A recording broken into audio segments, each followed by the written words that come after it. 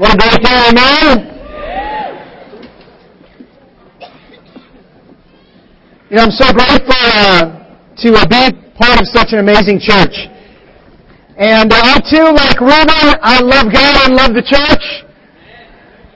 And I'm so thankful in a special way for just being part of such an amazing staff. I want to say a special thanks to Bruce and Robin. This has been the time of our lives. The friendship, the training, the laughter, lots of laughter, lots of training. It's been great. Very thankful to the group of the entire staff. Special thanks to Anthony and Son. Love working together and partnering with them. Love their hearts, love their faith. Love what God is doing through them and has done through them. And I just so look forward to the future. I'm so thankful to the Stevensons. Been together for many years now, and just their work with the campus is outstanding. And I'm just grateful for the whole team. Truly, I can't talk about everybody on staff, otherwise I'll have no time to preach, but I really do love you. And the level of humility, trust, spiritual ambition, passion, dedication, determination for excellence, I believe on this staff is unparalleled. To take this many strong personalities, that's a good thing, if they're humble. And to come together humbly and to defer to each other and work together and to have the "you're better than me, what do you think" spirit, it's been amazing what God has done. And I really believe that's why God has blessed our work so much. You know, today I hope you feel that you're part of something big. And I know that's always the tagline when you go to those multi-marketing things, say you're part of something big. You're in on the ground floor right here. That's not what I'm talking about.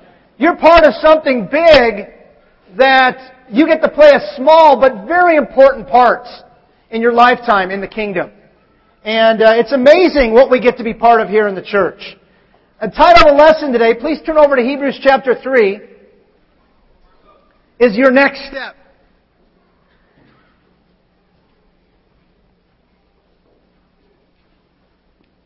The Bible says, I'm going to read this quote first. It says that all that is human must retrograde. I had to look that up because I didn't know what it meant.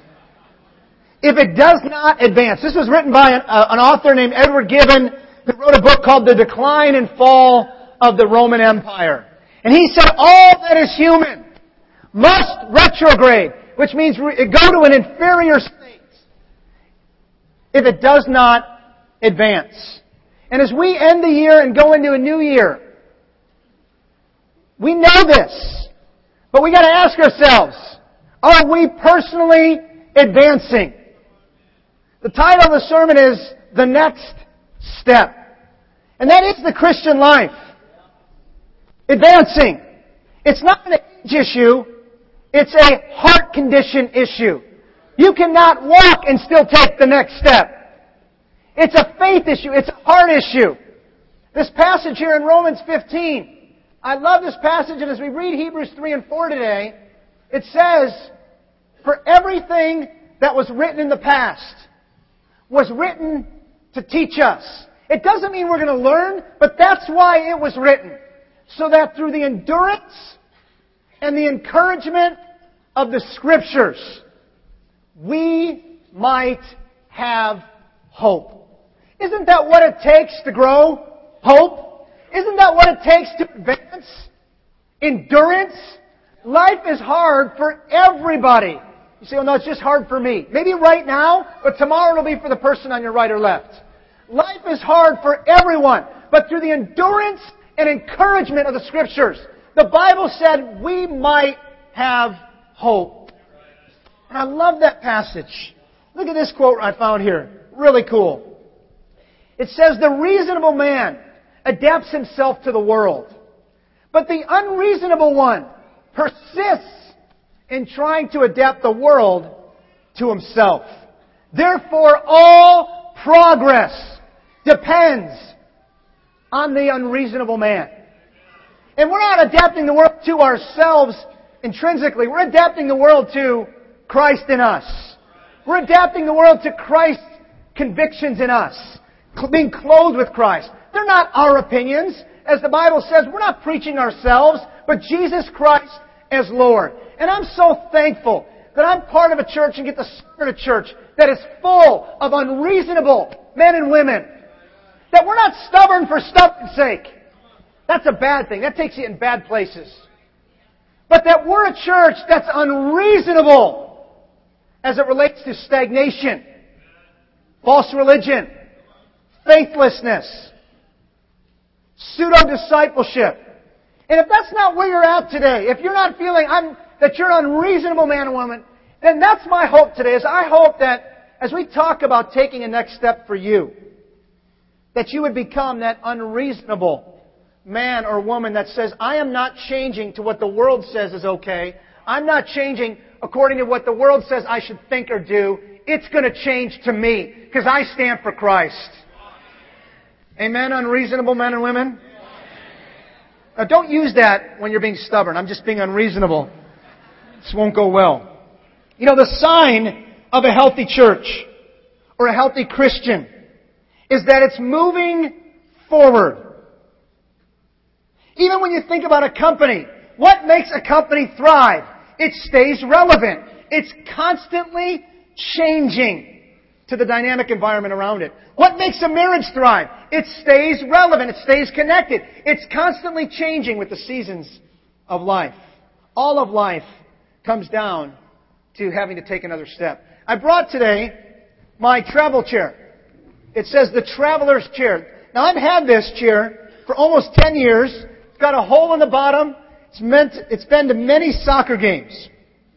It's a bit difficult to get out, but with my skills of removing chairs, I think I can do it. It's got holes in it. And this chair has sat at many a soccer games. Now, I have two chairs. The other one I can put my coffee cup in it. And it's really nice in the morning. But you know, this chair, you're talking about Saturday morning. This is where I'm at right here. Flip-flops, shorts, sweatshirt, coffee cup, watching my kids play soccer. And you know, sometimes you get excited, more excited than the kids, and the parents tell you, if you notice I'm sagging in my chair. It's made that way. And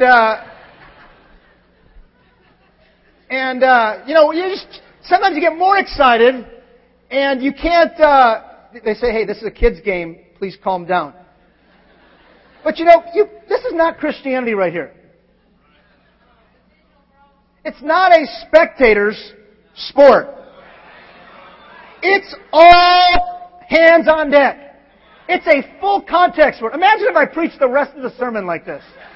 Now, I know you know I'm laid back, but this would be weird. But I think this is the danger. As you age, in your spiritual age, there's a danger of not maturing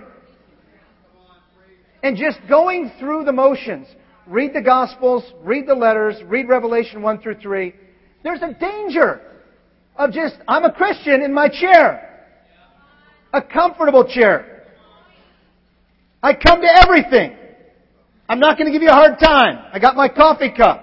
And I'm all for relaxing and resting and unplugging. That's not what I'm talking about. You know, you could have a nice chair with your best Christian friend right here. Nice relational chair. I'm just saying attitude. Advancing. And we live in such a consumer, entertain me, baby, society that I think that can come right in the church where you're just like, notice everyone's starting to sit up more on their chair. Like, you know, it's so exciting how God is working in the church. The team of staff, it's a miracle how God's brought us together. Having a church leader in place in every group. The campus ministry had a goal of being 120 this year. They're getting very close and are probably going to hit it and have had 40 baptisms this year in the campus ministry down in the south. And there's been more up in the west group. I have a wireless mic on, but I'm not used to it, so I keep leaning on the mic there.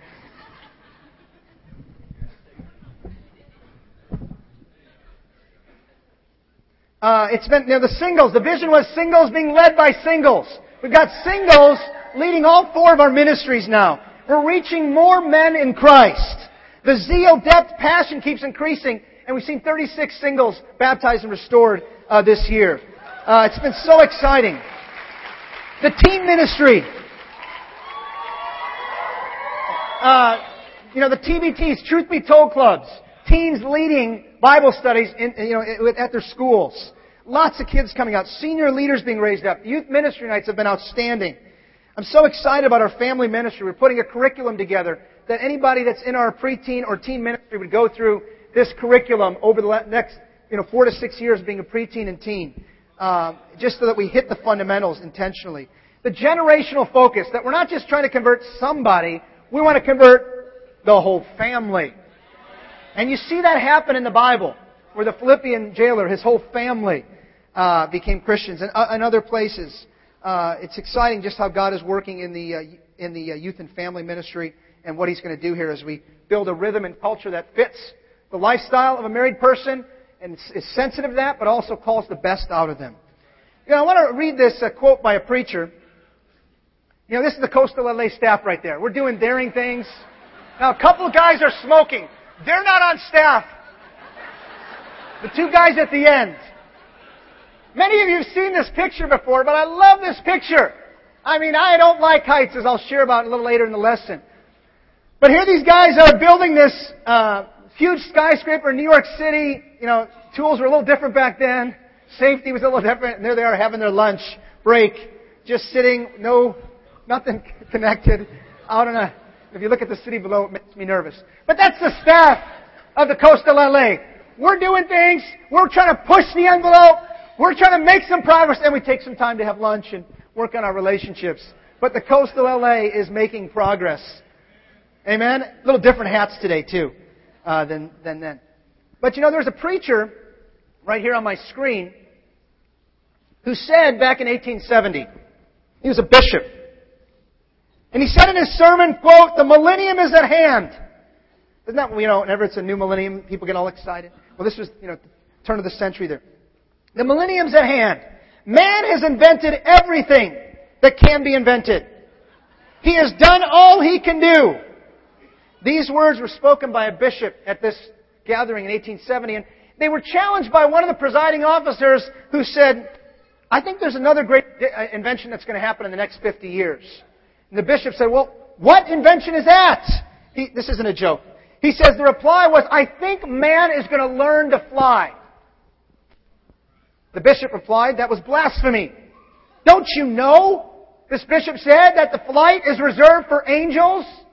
Well, little did this guy know, but this man's name is Reverend Milton Wright, who had two boys that just happened to be bicycle repairmen. Yes. And even when they got a patent for it, they called it the flying machine. They didn't know what to call it yet. But little did he know that not only in just a mere 33 years later, his own sons Orville and Wilbur on December 17th would invent the airplane. And then little did he know that 7 years later, before he died, at 82 years old,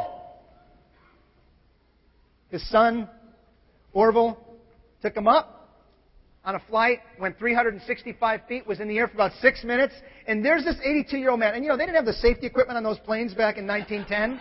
No oxygen dropping, no cushion to hold on to. It was rudimentary. And as they're flying and they're climbing higher, there's this 82-year-old guy, Reverend Wright, "Higher, Wilbur! Higher!" When we get together on January 7th through 9th for our workshop and banquet, if you're not there, you're going to miss out as we go higher and higher. We want you to be there, not just there in the chair, but there saying, "What's my next assignment? How can I grow? How can I advance the church at my station in life? How can I help?" On that day, we'll unveil the new plans. Now, there might be one cynic in the room who goes, "You do this every year. You talk about advancing every new year. You have a workshop every year to shake off the dust. You're going to miss out on climbing higher and higher. You're sitting in the chair." But for those of us that can get older and keep believing, that's where the joy is as we do our Bible study here. Look over in Hebrews 3. You know, all day we've been talking about Jesus. We sang about Him. We watched the video about Him. Bruce's communion lesson was about Him. We sang Joy to the World. We talked about how amazing He is. Almost every song was about Jesus. Christmas is coming. It's about Jesus. You know. Well, these people were not as amazed anymore by Jesus. And I don't know about you, but it's challenging sometimes as I get older in the Lord to still stay amazed at Jesus. And in Hebrews 2, the Bible talks about being careful about drifting away from Jesus. In Hebrews 3 and 4, as we're going to read today, he talks a lot about, the writer, about the problems that come along with advancing when there's doubt and disbelief in Jesus. I don't think we take the sin of unbelief serious enough. Now, if somebody came and told you about a sin they were involved in, and you said, well, what is it? Unbelief. Oh, okay, well, you got me all nervous. But when you look at the Bible, unbelief is the chief sin that leads you to all other sins. So if we can get this out of the chair at the unbelief stage and be amazed at Jesus, it's amazing what we can come to. You know, the writer's talking here about the Jews making it all the way to the Promised Land. And think about this. They left Egypt. They saw all the plagues. They saw the miracles. They saw the Red Sea part. It was amazing. Hundreds and hundreds of thousands of Jews left slavery. And then they went through a lot of hardships in the desert. And we'll talk about that here in just a moment. And then they got right to the door of the Promised Land. And they sat down. It may not have been this kind of sitting down, but they're like, no, I'm not doing it anymore. I'm done. You've taken me far enough. God's done a lot, but He can't do any more. And I think that's our danger, is taking the traveler's chair, using it in the wrong way. Hey, I'm done. I've served. I've given. Hebrews 3 says, Therefore, holy brothers who share in the heavenly calling, fix your thoughts on Jesus, the apostle and high priest whom we confess. What did we say when we got baptized? What did we say? You remember that? I do. Weren't you joyful that day? And that night? Remember how you slept that night? I do. For the first time in my life, I wasn't going, I think I'm going to heaven. There's a lot of stuff that doesn't match up, but I've asked for forgiveness. I literally felt the confidence of confessing Jesus as Lord. He runs my life now. Completely. And the word there, apostle, means one, in the Greek, one who has been sent with the confession. And that's who we follow. Jesus was sent from God with a confession. A statement of faith. A sense of follow me. He says He was faithful to the one who appointed Him, just as Moses was faithful in all God's house. Jesus has been found worthy of greater honor than Moses, just as the builder of the house has greater honor than the house itself. For every house is built by someone, but God is the builder of everything. Moses was faithful as a servant in all God's house, testifying to what would be said in the future. But Christ is faithful as a son over God's house. Look at this last sentence. And we are His house if we hold on to our courage and the hope. Remember when that passage I read in Romans 15 about encouragement and hope?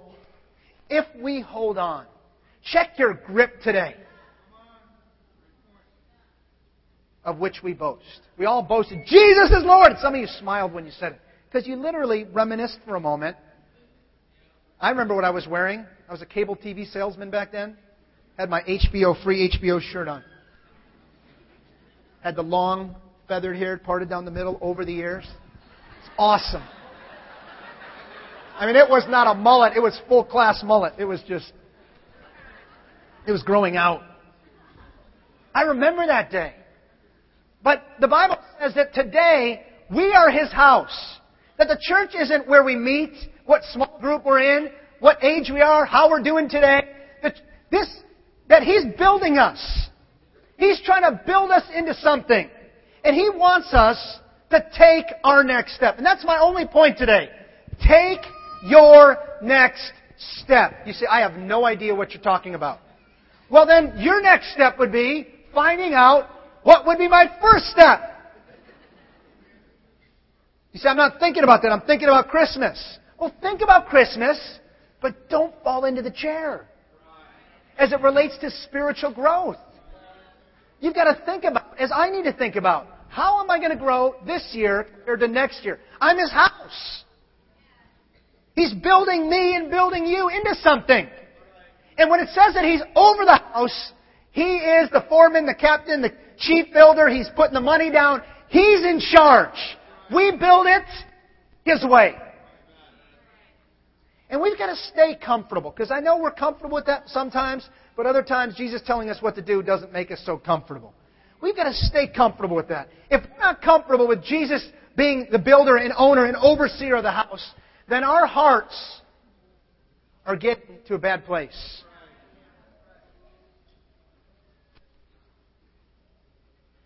You know, He says right here, so as the Holy Spirit says. What's the Holy Spirit saying to you today or this year? See, this courage and hope that He talks about, this is what's going to propel us forward.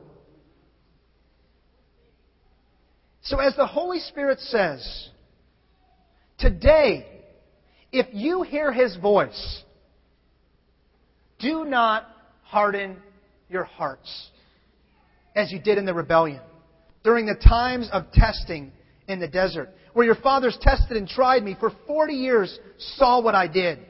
That is why I was angry with that generation, and I said their hearts are always going astray, and they have not known my ways. So I declared on oath in my anger, they shall never enter my rest.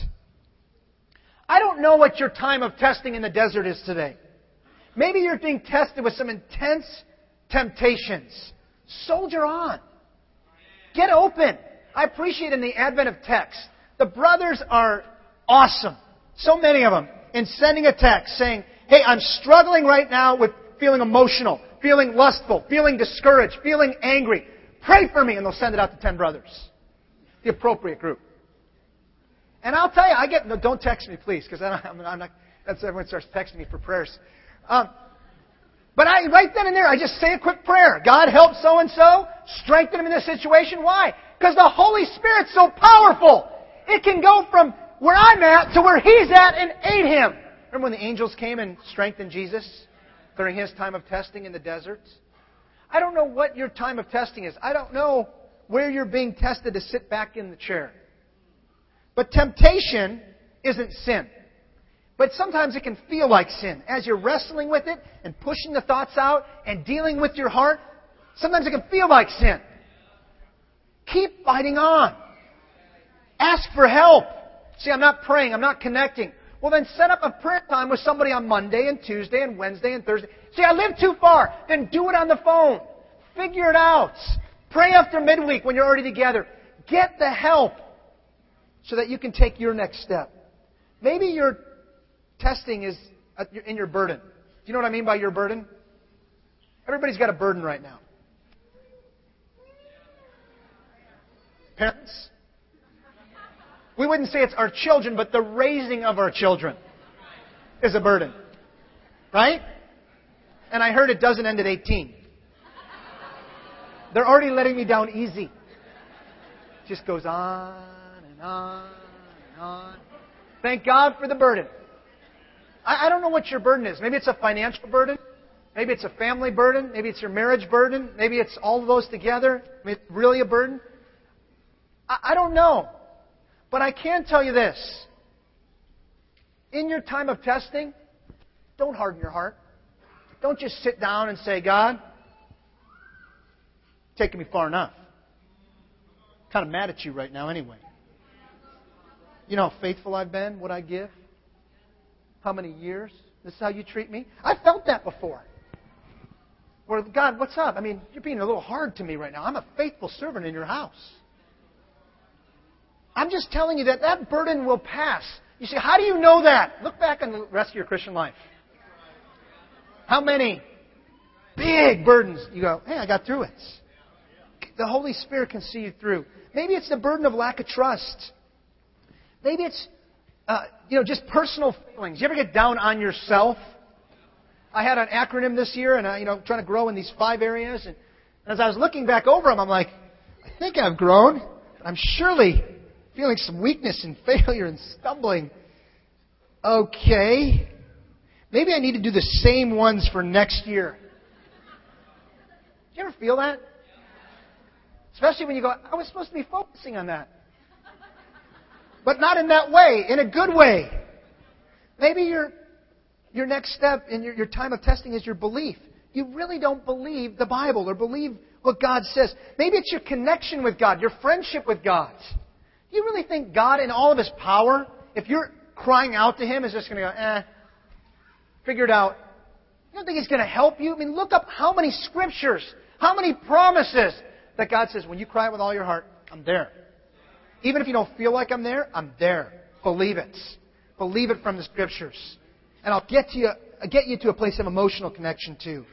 I don't know where it is, but what the Bible says, when you hear His voice in times of testing, do not harden your heart.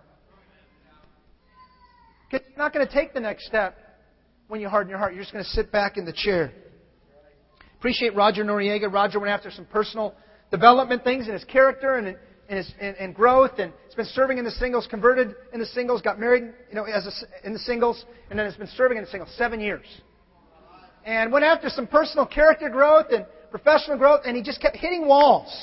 And it was really hard. 2-3 years, kept hitting walls. But I appreciate him wrestling through it, getting lots of advice, getting lots of prayer, and not hardening his heart.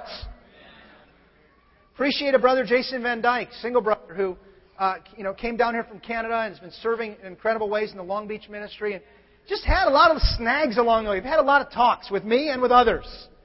And I appreciate it. He's been honest about his frustrations and about concerns and questions and thoughts and struggles as a leader. I appreciate that he's resolved. I think he's here today. He just came back across the border from Canada last night. Jason, you here?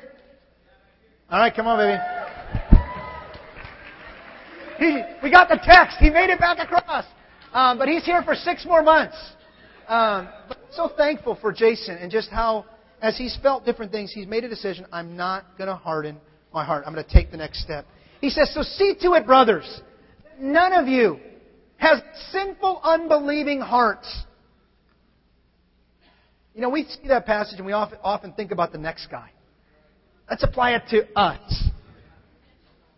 That turns away from the living God. But encourage one another daily, as long as it's called today, so that none of you may be hardened by sin's deceitfulness. We have come to share in Christ. There's that word again. If we what?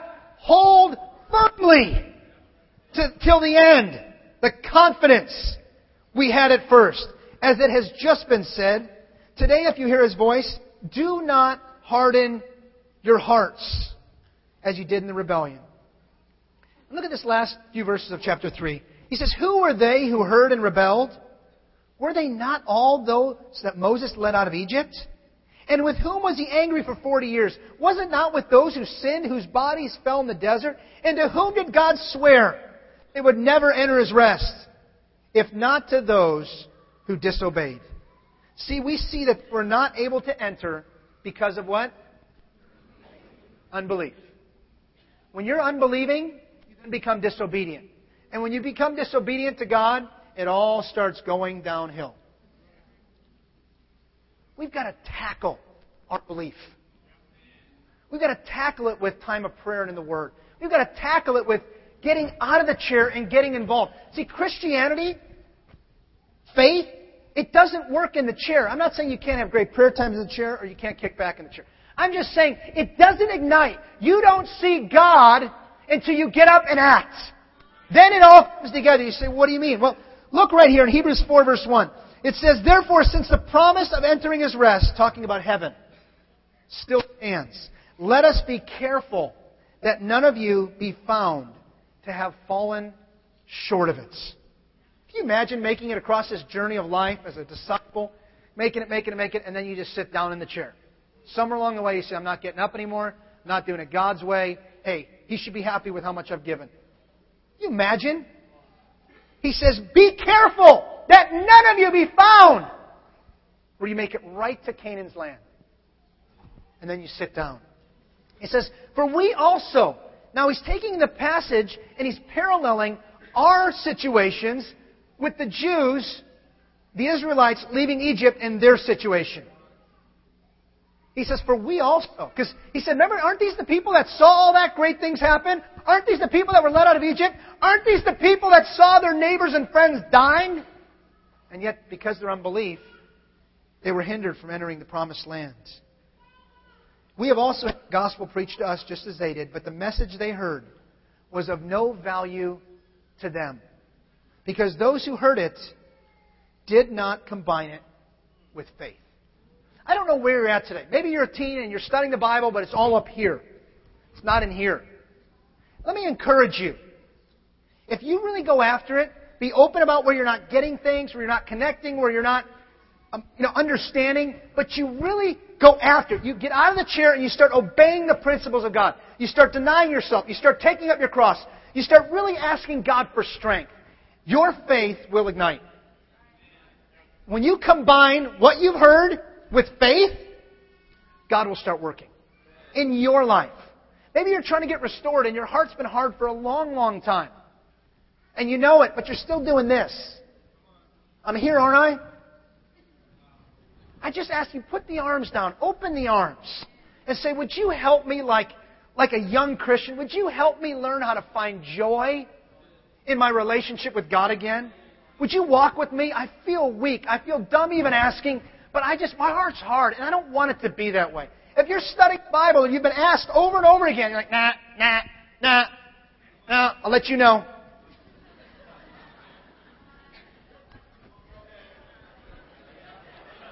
It's not going to happen here. You're never going to see God. If you're not willing to combine it with faith and get out of the chair, say, what do I need to do? What's the first thing? Okay, it feels a little weird. Not totally believing yet, but I'll try. Watch what happens. You know, I had a conversation, I've shared this before, I'll share it again, with my father that made this passage come alive. I really loved my dad. My dad has passed away in 2007, February. It'll be 4 years this February. And before he died at 82. I talked to him at 80. I talked to him a lot over the 20 years. I was a disciple that he was alive. And reached out to him a lot. A couple times he got up and left the room when I was trying to speak. A couple times the phone went like that. And I really loved my dad. He was married to my mom for almost 50 years, 49 years. He was a faithful husband. He worked super hard. 8 kids, like us. I'll just say, anyway. Wow. And, I got some good advice from Kevin right before he passed away, about 2 years before I went after it once again. And I just confronted him, and I said lovingly, I said, Dad, we're in the kitchen. Are you ready to meet God? I mean, it's kind of and I felt kind of weird that here I am, a powerful evangelist. I'm like, man, I feel really small and weak and kind of, okay, here we go. Dad? Yeah, it's funny when you're talking to your parents. Are you ready to meet God? He said, I don't think about it. Not worried about it. No, I said, Dad, are you prepared to meet God? Not worried about it. I said, well, Dad, you better be worried about it. It's coming. Not worried about it. Plus, I already did that stuff. None shoved it down my throat. I said, Dad, you look at life different at 12 than you do at almost 80. Okay, that was 12. I read it a long time ago. I said, Dad, but are you ready to meet God? Not worried about it. What are you going to do? And this is what he said. I die. I go to hell, I go to hell. And there's some of you in the audience that may not be that strong, but your actions are the same way. Kind of cynical, not going to give him a hard time, but I'm not going to give him anything. I'll see. We'll see. And he says, what are you going to do? Literally, he said, are you going to change his mind? I said, actually, Dad, you can change his mind. I don't want to talk about it. Out of the room he went. Next day, Dad, last time I ever brought it up again. You ready to meet God? Don't want to talk. I don't want to talk about it. I'm not worried about it. Die, you die. If I go to hell, I go to hell. And then he said one thing that hits me with this passage. And that was our last spiritual conversation we ever had. He said, besides, Marco, I don't have that kind of imagination. And he walked out of the room. What he was really saying was, he'd grown up in church. He didn't have any faith. And so because he didn't combine what he knew with faith and take a step and a step and a step, it was just nonsense to him. It was imagination? No. This is God. This isn't Disneyland. That's where you need your imagination, or Star Wars convention, or Star Trek convention, or that's when you need Dungeons and Dragons. That's when you need your imagination. You guys know what I'm talking about. But with God, it's not an imagination. It's just a reality that you may not have seen yet. He says it still remains that some will enter that rest. And those who formerly had the gospel preached to them did not go in. Why? Because of their disobedience. It's amazing to me how much faith we can have if we'll just obey. We teach our kids this song. Every kid hates it. Children, obey quickly, completely. Like, I know the song, Dad. You know, well, I don't see it happen. I have an attitude. You know, in there. I know the song, but it's amazing how much obedience can make our faith surge so we can take our next step. He says, therefore God set a certain day, calling it today, when long time later He spoke through David, as it was said before. Today, if you hear His voice. Do you see a pattern here? Third time the writer's saying this in 2 chapters. Today, if you hear His voice, do not harden your hearts.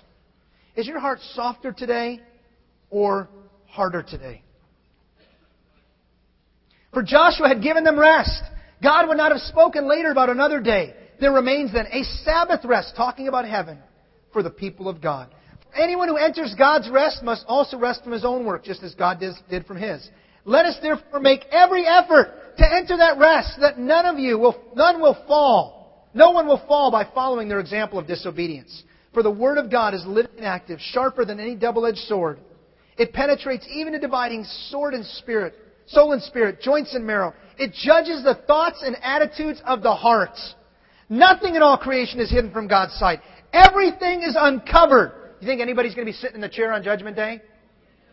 Just God. Different type of chair. Everybody stand up, the Bible says, and bow down and make Jesus Lord. Everything is uncovered and laid bare before the eyes of Him to whom we must give an account. Therefore, since we have a great high priest who has gone through the heavens, Jesus, the Son of God. Here he says it again. Let us hold firmly to the faith we profess. For we do not have a high priest who is unable to sympathize with our weakness, but we have one who's been tempted in every way, just as we are, yet was without sin. Let us then approach the throne of grace with confidence, so that we may receive mercy and find grace to help us in our time of need. You know, I've got to grow in a lot of areas. I need to go back to the throne of grace over and over again to find the confidence, to find the mercy. Even as I'm taking communion lately, I realize this. Being a parent brings out sin in you that's been dormant. It's not been caused. I can't blame my sin on what someone else does. Right? Well, you made me mad. Why? Because you were mad. All right? I choose to get mad if you're mad, or I choose to whatever. And I'm realizing sin is dormant. It's got levels of... I find myself sometimes taking communion going, God, forgive me for my impatience, forgive me for my pride, forgive me for my anger, forgive me for being harsh, all in my parenting, blowing it constantly. I got to go back. What does that mean? I got to go back to the throne. God, can you help a brother out a little bit? HBO, help a brother out. I need some more grace and mercy to help me in my time of need. Not feeling too confident right now, but I'm just coming. Help me out. Otherwise, I'm not going to take the next step. You know, I've been working on being more loving over the last 22 years. And,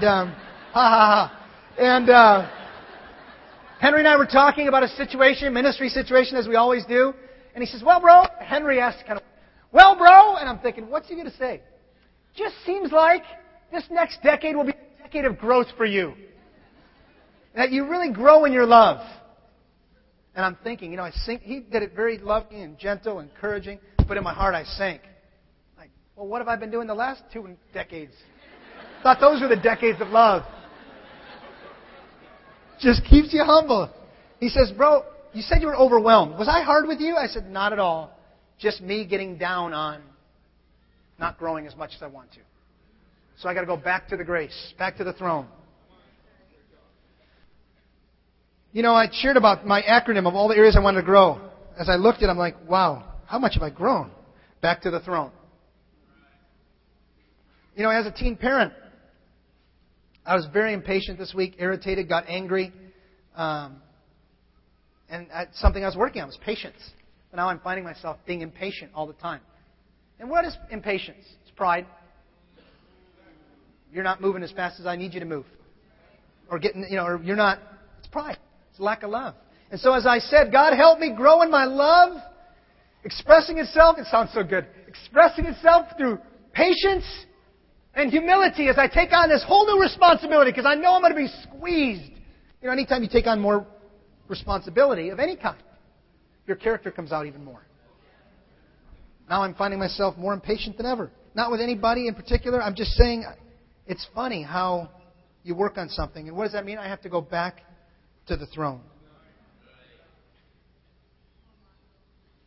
When Pablo Casals, this is a world-class cellist who died in the 70s, he was the best in the world. And at he was 95 years old, and a young reporter said, Pablo, why do you still practice 6 hours a day? You're the best cellist in the world.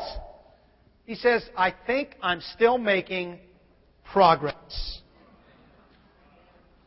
Progress, the word means, some believe it came from the concept that when an army was going to come to town, the people of the town were instructed to cut the shrubs and the trees to make way for the army. And we look at our own life and ask ourselves, where do we cut the shrubs and the trees? There's a log over the river right here. I was with the Single Brothers on a retreat a few weeks back, and we started out the retreat on a night prayer hike, and I was hoping to be leading, but I was at the back. And the brothers go, let's cross the creek. I'm like, oh, jeez. So I last one to cross the creek, jumped across these rocks, creek/river. Not rushing, but that's not it. So then they go, let's cross back over. And I'm like, oh, gosh. This time, let's use a log. So they go 1, 2, 3, 4, 5. Then comes Marco last. The leader's supposed to be in front, but I was a little nervous. And then they go, let's go. I'm like, all right. And then I slipped on a rock and sprained my ankle. But I landed like a puma. That's what I told them. Because I looked like I was going to dump, and I landed on my feet. But little did I know I just sprained my ankle. So then I go across the log. I'm like 1 step, 2 steps, 3 steps, whoosh. And I landed right on one of the nubs of the trees, and it just punctured my hand. I'm like, oh. Pulled out the old Kleenex. I'm like, Elias is over there. Because it's dark, and he saw me fall, but didn't know I was severely bleeding. And he's like, come on, bro. I'm like, all right. This stinks. Back across the log. This time I just scraped the skin off the top of my hand. I'm like, Elias, this isn't working. So there I am with my Kleenex and blood, And Elias comes walking over to help me, and he's like, laughing. I said, Elias, I'm not laughing. He goes, I know, but this is going to be such a good sermon. He meant for me to use, not him. And then it's just so wimpy. Elias then helped me across. Oh! And there I am with a sprained ankle, a punctured hand, and Elias looks at it and goes, it's nothing. Sometimes you need a little help, even when you don't want a little help. Crossing a little creek with the brothers. Take your next step today. I don't know what it means for you, where it is for you. Maybe your belief, maybe getting help, maybe getting open, maybe your personal growth, maybe in getting involved, contributing. Maybe it's time to become a Christian this year. I don't know, or restored. But take your next step. I just want to close with this statement. There's a tombstone in the Alps, and it says simply this, 3 words on the grave of a guide who died while climbing the Alps. He died climbing. And that needs to be us. As we take our next step, you say, I've already taken a lot and I'm getting older. Who cares? You go, but I need a chair. Well, get a chair with wheels. Get some help from the brothers to cross the logs. He died climbing. Isn't that the life of faith? Let's go ahead as a ministry. Let's take our next step. That's an actual guy climbing in the Alps. And let's go to the heights. That we could say, just as Wilbur Orville's dad said, Milton, higher! Higher! Amen?